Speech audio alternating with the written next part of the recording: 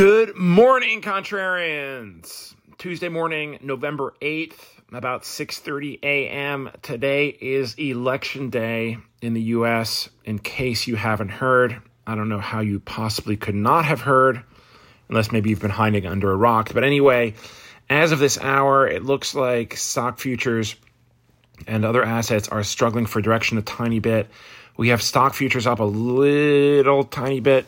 The NASDAQ is set to open about 0.3% higher. The other indexes are up a little less. Cryptos are dropping.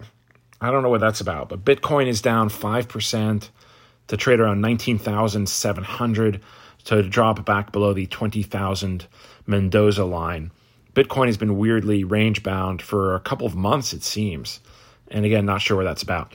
Commodities are losing some ground this morning. WTI crude oil is down 1% to trade around $90.50 a barrel. And natural gas is down 6%. That has been very volatile. Bonds are flat, not really doing anything at all as of yet. So as I said, it's election day. That's really the big thing on the calendar today. There's not very much at all in terms of economic data releases. China reports inflation later on, but that's not until like 8 o'clock tonight. And those numbers are probably not all that reliable anyway. But yeah, Americans go to the polls today. A ton of ink has been spilled on this and a ton of social media drama. But most of it is really just political porn that can be shrugged off or just ignored outright, frankly. There is some speculation, and now this is where markets are concerned only. That's what our focus is. But there's some speculation that stocks are due to rally if and when Republicans retake Congress. This is now the most widely expected outcome according to polls. Of course, we've seen how accurate polls are in the past. But according to the latest numbers I saw, there's a 70% chance that Republicans retake both houses of Congress. That would create gridlock with the Republican Congress and obviously the Democratic presidency. And gridlock is generally good for markets because it cuts down on the chances that any ambitious policies from either side become signed into law. And that means there's certainty. Markets like certainty. They hate uncertainty. They hate uncertainty more than they hate bad news. In fact, we've said that. And there's also the element of maybe these, quote, business-friendly, end quote, Republicans. It's not like the Democrats aren't paid by the very same people, perhaps helping certain sectors, specifically defense contractors, energy companies, and healthcare. So that is some speculation. But with a divided government comes the increased risk of serious gridlock. That would not be good. And we're talking government shutdowns and things like that. We've had those in the past. I want to say, what was it, early 2019, I think, when Trump shut down the government, and it was bad. I think it was for a couple of weeks, and quite a bit of productivity was lost. Well, if we have that for a sustained period, then that will take its toll. And a lot on this topic, be sure to listen to the Actionable Insights highlight reel that I just put out yesterday and is available for you. This is of the most recent podcast episode that I recorded yesterday with Bob Elliott of Unlimited Funds, former Bridgewater. So you want to listen to this guy, and he has some thoughts on this as well as on some other things. So I put the link in there. Be sure to listen to that. But going back real quick to the government shutdown, they do have to negotiate a debt ceiling at some point, and one could see how that could be one catalyst for a sustained slowdown potentially. Anyway, that's where we are on the election. Earnings today, we do have some. Highlights include Disney, Occidental Petroleum, speaking of oil companies, AMC Entertainment, Coty, and Sweet Green. The bottom line.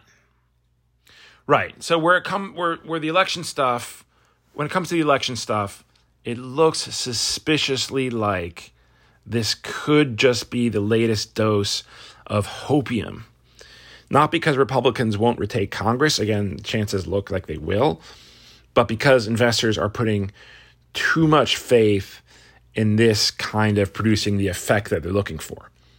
A divided government is still a divided government. Yeah, it'll block the ambitious agendas, certainly of the Biden administration if they still have any. But that doesn't mean that it will suddenly be great for energy companies. It's not like they can just legislate new drilling all of a sudden.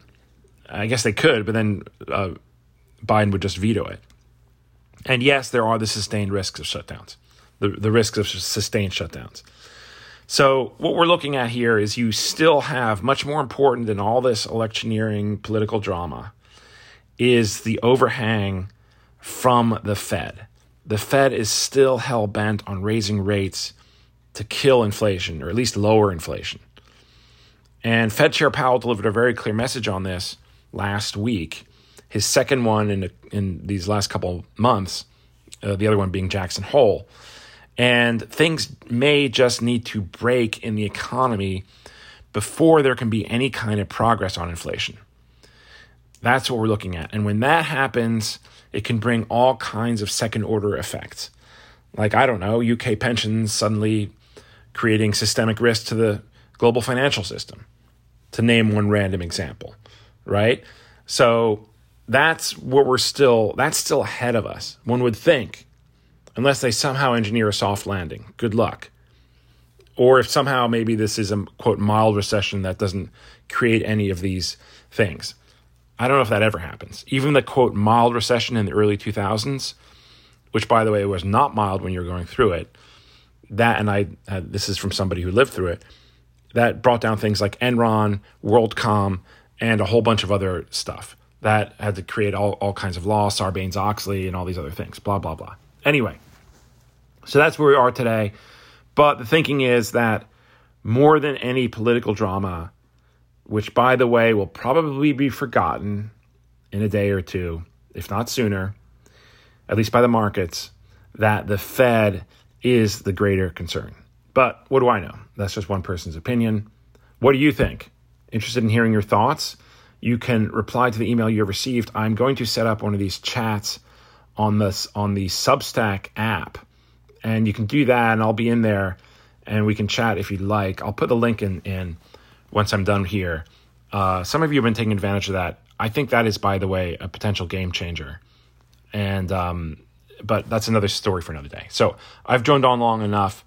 I think I'll make this one free just for kicks. And so, yeah, look forward to speaking to you again tomorrow if you're a premium subscriber. Everybody else, you have to wait for the next free one. I don't know when. That's it. Have a nice day. Look forward to speaking to you next time. Bye.